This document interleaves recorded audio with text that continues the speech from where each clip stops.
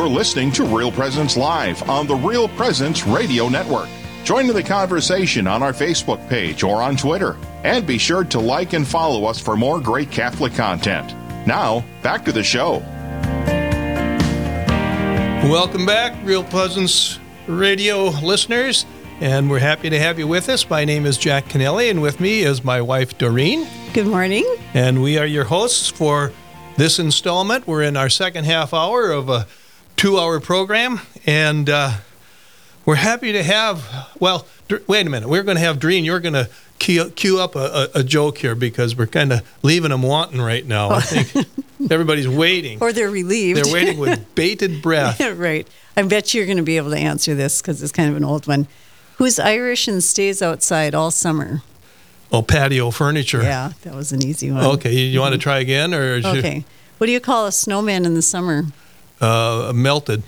Oh, well, similar, a puddle. A puddle, okay. All right, okay. Enough of the hilarity. Jokes, yes. Okay, well, we're happy to have with us for this next half hour Steve Weidenkopf, who's kind of like our historian in absentia. This is probably, I think, maybe your 5th or 6th time with us, Steve. I haven't been keeping an official count, but we're happy to have you back because you always have interesting pieces of history to deal with us, and we're talking today about St. John Fisher and St. Thomas More, and today is their feast day.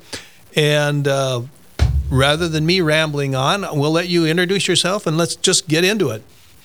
Okay, great. Yeah, Doreen and Jack, thanks again for having me on the show. And I don't know the exact count myself either, Jack, of how often I've been on the show, but it's been a number of times. We've talked about a series of different historical topics, and since, as you mentioned, today is the feast day of St. Thomas More and St. John Fisher, we figured we would talk about them and the happenings going on in England in the 16th century. And for the listeners, I'm a adjunct professor at the Christendom College Graduate School of Theology in Front Royal, Virginia, where I teach courses on church history and the Crusades.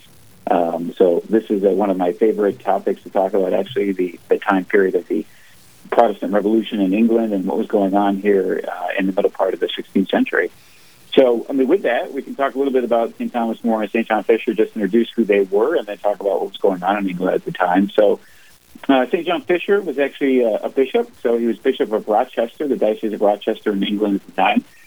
A very well-known man in England in the English hierarchy. He was a learned scholar, lived a very penitential and austere life as well, and was known to be a very devout and pious individual who took his responsibilities as bishop seriously.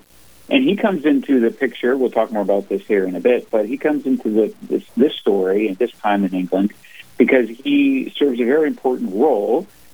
He is the defense counsel, or we would say maybe the lawyer, the canon lawyer, if you will, for Catherine of Aragon in a marriage tribunal, which was conducted in England in the 1530s to figure out, the bond between the marriage, the status of the marriage between King Henry VIII and Catherine of Aragon. So we'll talk more about that in a second, but that's John Fisher. Thomas More was a lawyer and a judge, so he was a layman, not a cleric, but also a well-known scholar, had written some scholarly works and some pieces of literature before the 1530s. And then in 1529, he's made Lord Chancellor of England. So he serves a governmental role. He's the chief advisor, if you will, to King Henry VIII.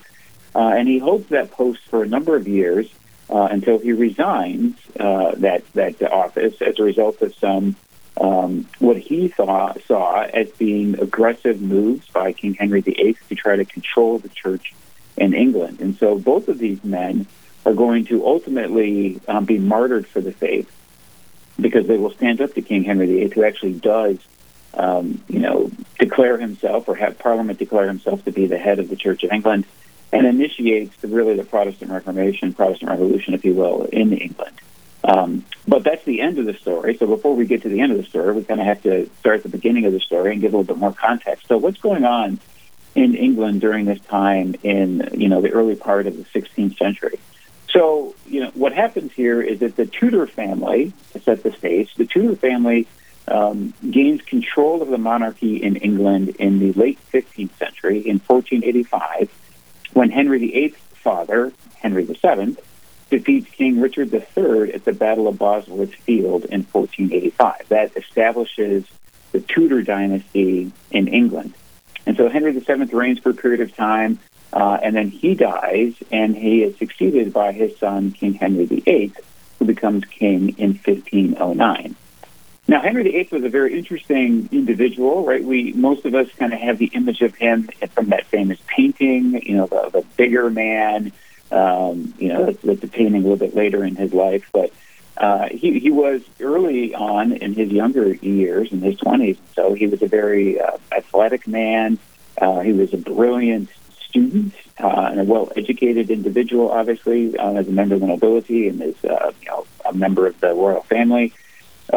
He was actually very interested in theology, spent a lot of time studying theology and learning the languages associated with theology. But Henry VIII was also, even as a young man, a very vain individual, was supposedly very handsome as a younger man as well. So he liked to hang around with the ladies at court, and that would get him into trouble later on in his life, as we'll see.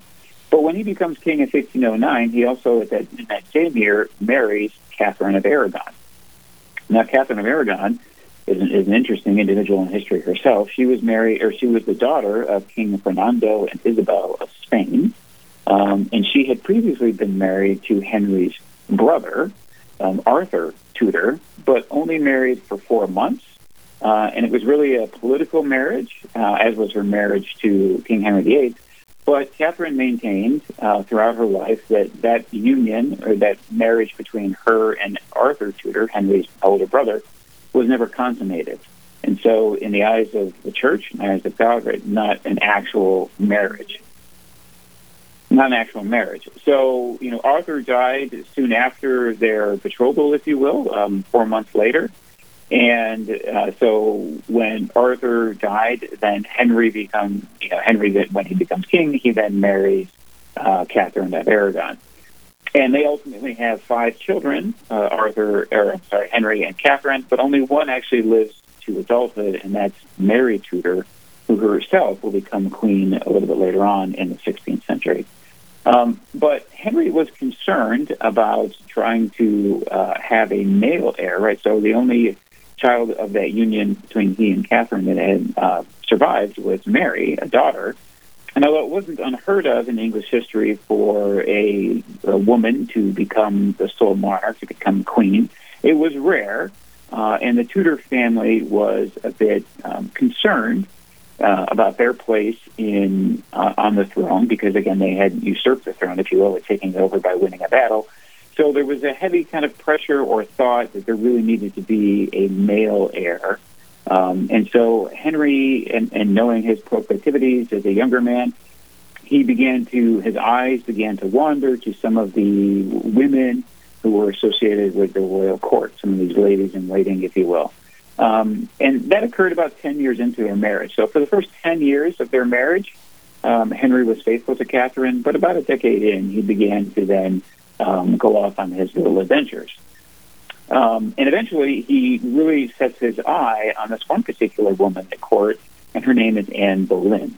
And she becomes the crucial figure in all that happens here in England in the 16th century.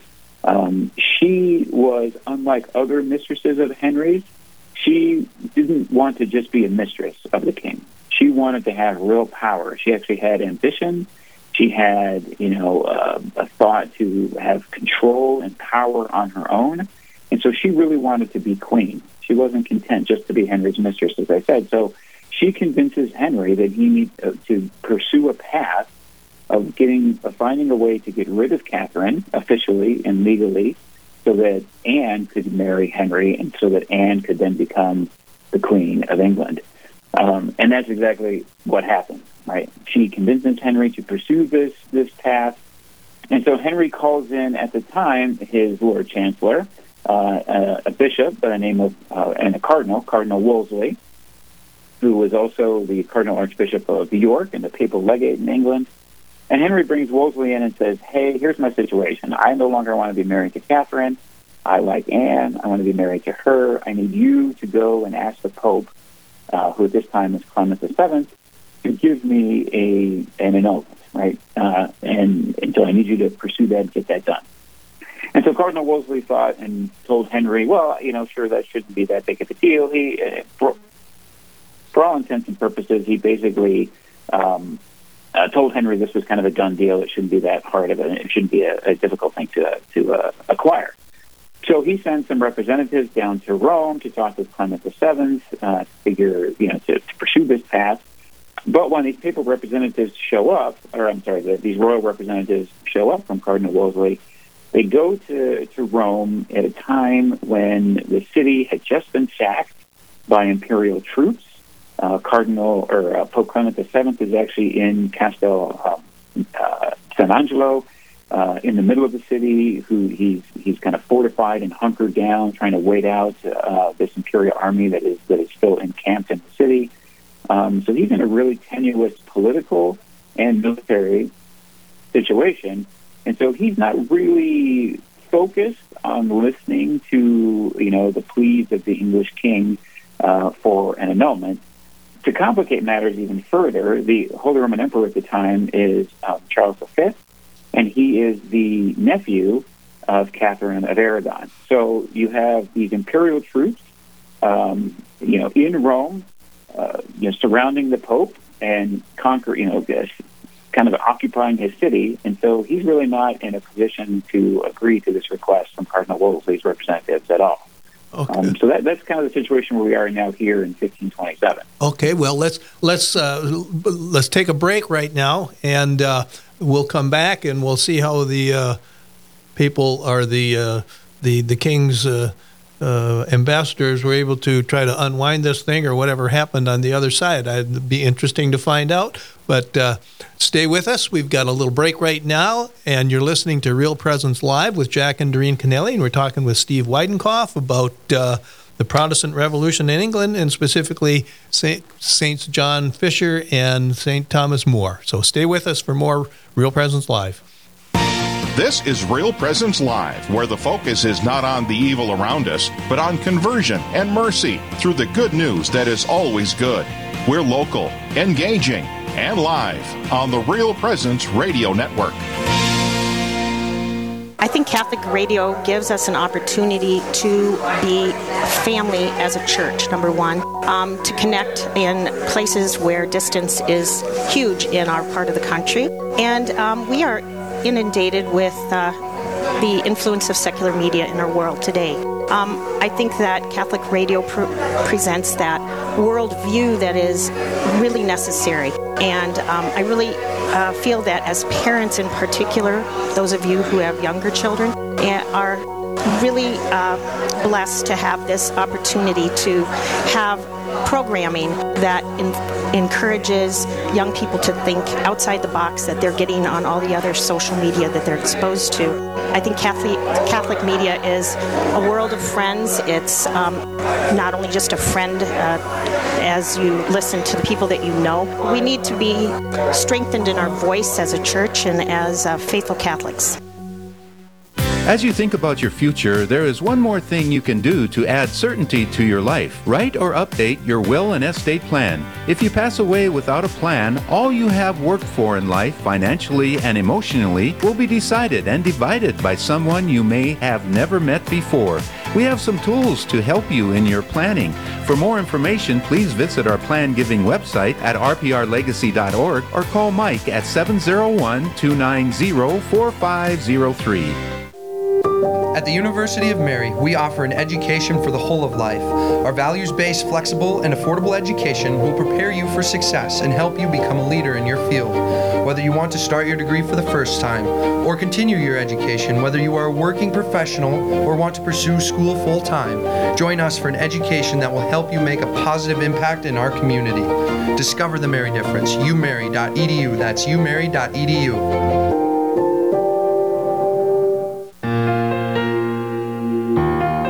This is Real Presence Live on the RPR Network.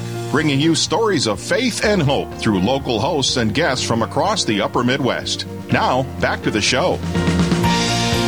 Hey, thanks for staying with us on Real Presence Live. I'm Jack Kennelly, and my wife Doreen is with me, and we're talking to Steve Weidenkopf about Saints Thomas More and St. John Fisher.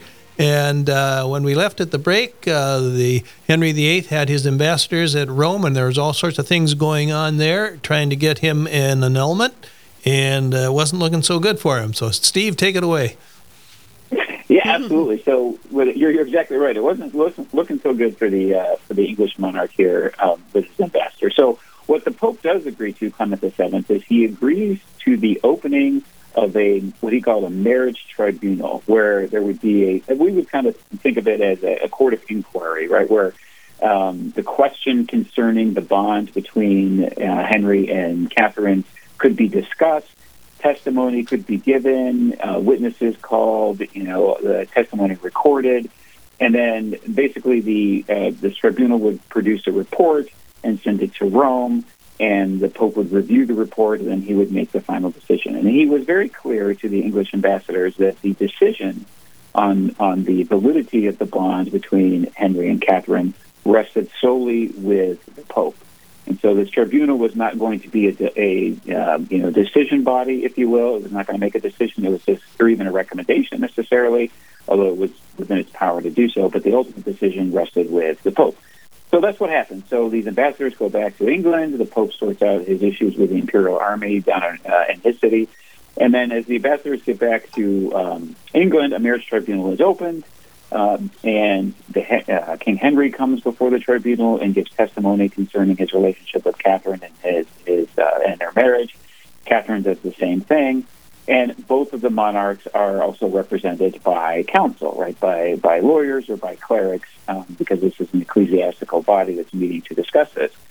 And so, as I mentioned earlier at the top of the show, St. John Fisher is one of the defense counsels, if you will, and defense lawyers for Catherine, and he argues in the tribunal for the Queen, right, for Catherine and for her side of the story and for the holding of the bond, because although Henry wanted this annulment, Catherine did not.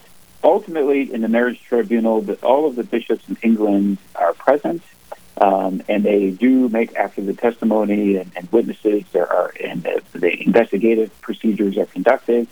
They do produce a report, and they make a recommendation, and every bishop in England supported the king's decision, or the king's request for the granting of a declaration of nullity, except one, and that was St. John Fisher. St. John Fisher was the only bishop of all of the bishops in England who did not side with the king. Instead, he sided with Catherine and believed her, and believed, that the bond should be upheld. Wow. Now, once that, I mean, to think about that, right? Yes. All of your brother bishops deciding to pursue one particular path or give in to the king's wishes, if you will, and you're the only one who doesn't. I mean, it's just an amazing amount of courage on the part of John Fisher. Not so much courage, like political courage, but really, sacramental courage, if you will, spiritual courage to do what was right. In the face of heavy pressure, right, and knowing full well what the consequences of that decision could be, right? Was Henry VIII putting pressure on them outside of the tribunal? I don't think there's necessarily evidence of any kind of real pressure in terms of that we would think of it, but it was kind of generally understood. People knew full well this is what the king wanted. Sure. And so they knew that there was implicit pressure, if you will, more than explicit pressure. How many, excuse me, Steve, how many bishops were there in England at the time?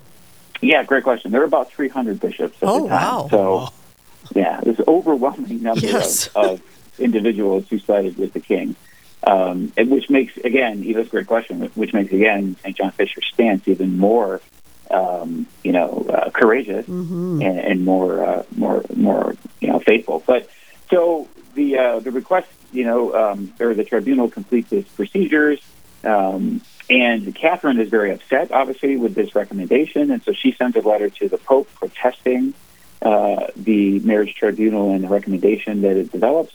And so the Pope then sends a letter back to England, basically dissolving the marriage tribunal and ceasing its efforts and saying, just send me what you have now, send me the recommendation, fine, and I'll review it and look at it. Now that decision to dissolve the marriage tribunal without a decision by the Pope, based on the testimony, really angered Henry because he kind of expected this to be a quick thing, and Cardinal Wolsey had almost promised him that it would be pretty quick and shouldn't be that difficult. But now that it's dragging out and taking its time, Henry was not a patient man, and so he actually got rid of Cardinal Wolsey. He was charged with trumped-up charges, of not agreeing with the king and in another matter. And so he was ordered to step down as Lord Chancellor, which he did. And then that's when Thomas More rises into the picture, and he becomes Lord Chancellor, replacing Cardinal Wolsey. So he was a very important lawyer and advisor and well-known to the king, and so the king appointed him to become Lord Chancellor. And so Thomas More accepted, so he becomes Lord Chancellor at this particular time. Cardinal Wolsey will die in 1530, basically disgraced. Right? He had chosen to side with the king, but then he didn't appease the king or please the king fast enough, and so he was put out to pasture, if you will, and then died of old age and illness not soon after that. So now Henry's in a pickle, right? This whole pursuit of an annulment he thought would be quick. It's not now. What does he do? To kind of fast forward through the story and to give you the end of the story up front, the Pope does not side with Henry. He maintains the bond as being valid between Henry and Catherine, but comes the seventh doesn't make his decision until 1534. So it takes him 7 years to finally make a decision. In between those 7 years, what happens is Henry, again, impatient, decides to do something radical based on the advice of two of his advisors, Thomas Cromwell, who was the Lord Privy Seal, so a man who was, he held the king's seal, if you will, and so he was an advisor to the king, sat in all the meetings, read all the king's documents. He made a suggestion to Henry. Well, Henry, if you're king and you have control over everything in England, shouldn't that also include the church? Right? All these secular lords listen to you and obey you, and sometimes the bishops listen to you and obey you, but they don't have to because they're ultimately loyal to the Pope. So why don't you just have yourself declared head of the church in England, and then you can control everything? And Henry thought that was obviously a great idea. And so he was able to then insert as the Archbishop of Canterbury when that position came open, if you will, that diocese came open. He inserted into that diocese another special advisor of his named Thomas Cranmer. And so Cranmer was appointed Archbishop of Canterbury, nominated by the king, approved by Pope Clement VII. But Cranmer was a wily fellow. And he was a secret Lutheran, and so he, when he became Archbishop, he reopened the marriage tribunal, had no authority to do so, but reopened it, and then, lo and behold, shockingly, declared the bond between Henry and Catherine to be invalid. He then witnessed the marriage between Henry and Elizabeth, or Anne, and then Anne Boleyn, and then soon thereafter, after that marriage, a daughter was born to Henry and Anne, and that daughter is Elizabeth, who later on becomes Queen Elizabeth I. So all of these things are done without papal approval or papal authority and what have you, and then eventually in 1534, after the Pope makes his decision, defending the bond between Henry and Catherine, King Henry VIII calls Parliament together, has them pass 5 different pieces of legislation, 2 of which, the Act of Succession and Act of Supremacy, basically established that Elizabeth is the heir to the throne, that Henry and Anne are legitimately married, and that Henry is now the king or the head of the church in England.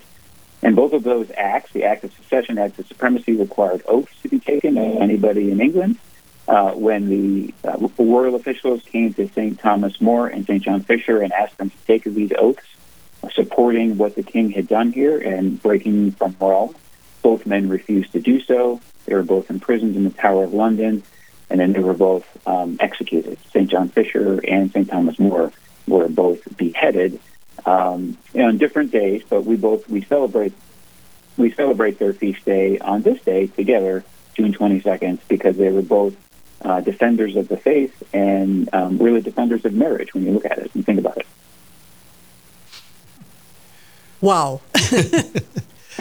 Did John Fisher and Thomas More know each other? They knew of each other, most definitely, and it's possible. It's possible that they may have even seen each other, or I don't know of any specific instance where it's recorded that they did talk to each other or spend any real time with each other. But definitely, they would have known of each other and been aware of each other. Absolutely. One interesting fact of St. John Fisher I thought was interesting is that while he was in prison in the Tower of London, the Pope at that time now is Paul III, and Paul decides to create John Fisher a cardinal while he's in prison. And he does that because he thinks that the king, Henry VIII, would not dare to execute a cardinal of the church. But Henry didn't care. He went ahead and had John Fisher beheaded anyway. So oh my! It gives you a sense of who King Henry VIII actually was. Yes, right. A little bit of arrogance there. Great. Steve, it's been another great half hour with you, and I hope we can have you on again sometime to talk about another aspect of Catholic Church history. But I guess that's all the time we have for today. And again, thanks for being with us. We hope to have you again. And for you listeners, stay tuned for more Real Presence Live. On the other side of the break, we'll be talking about John and Barb Swaygarden about prayers and miracles. In their lives. In their lives. So it's actually hands-on experience.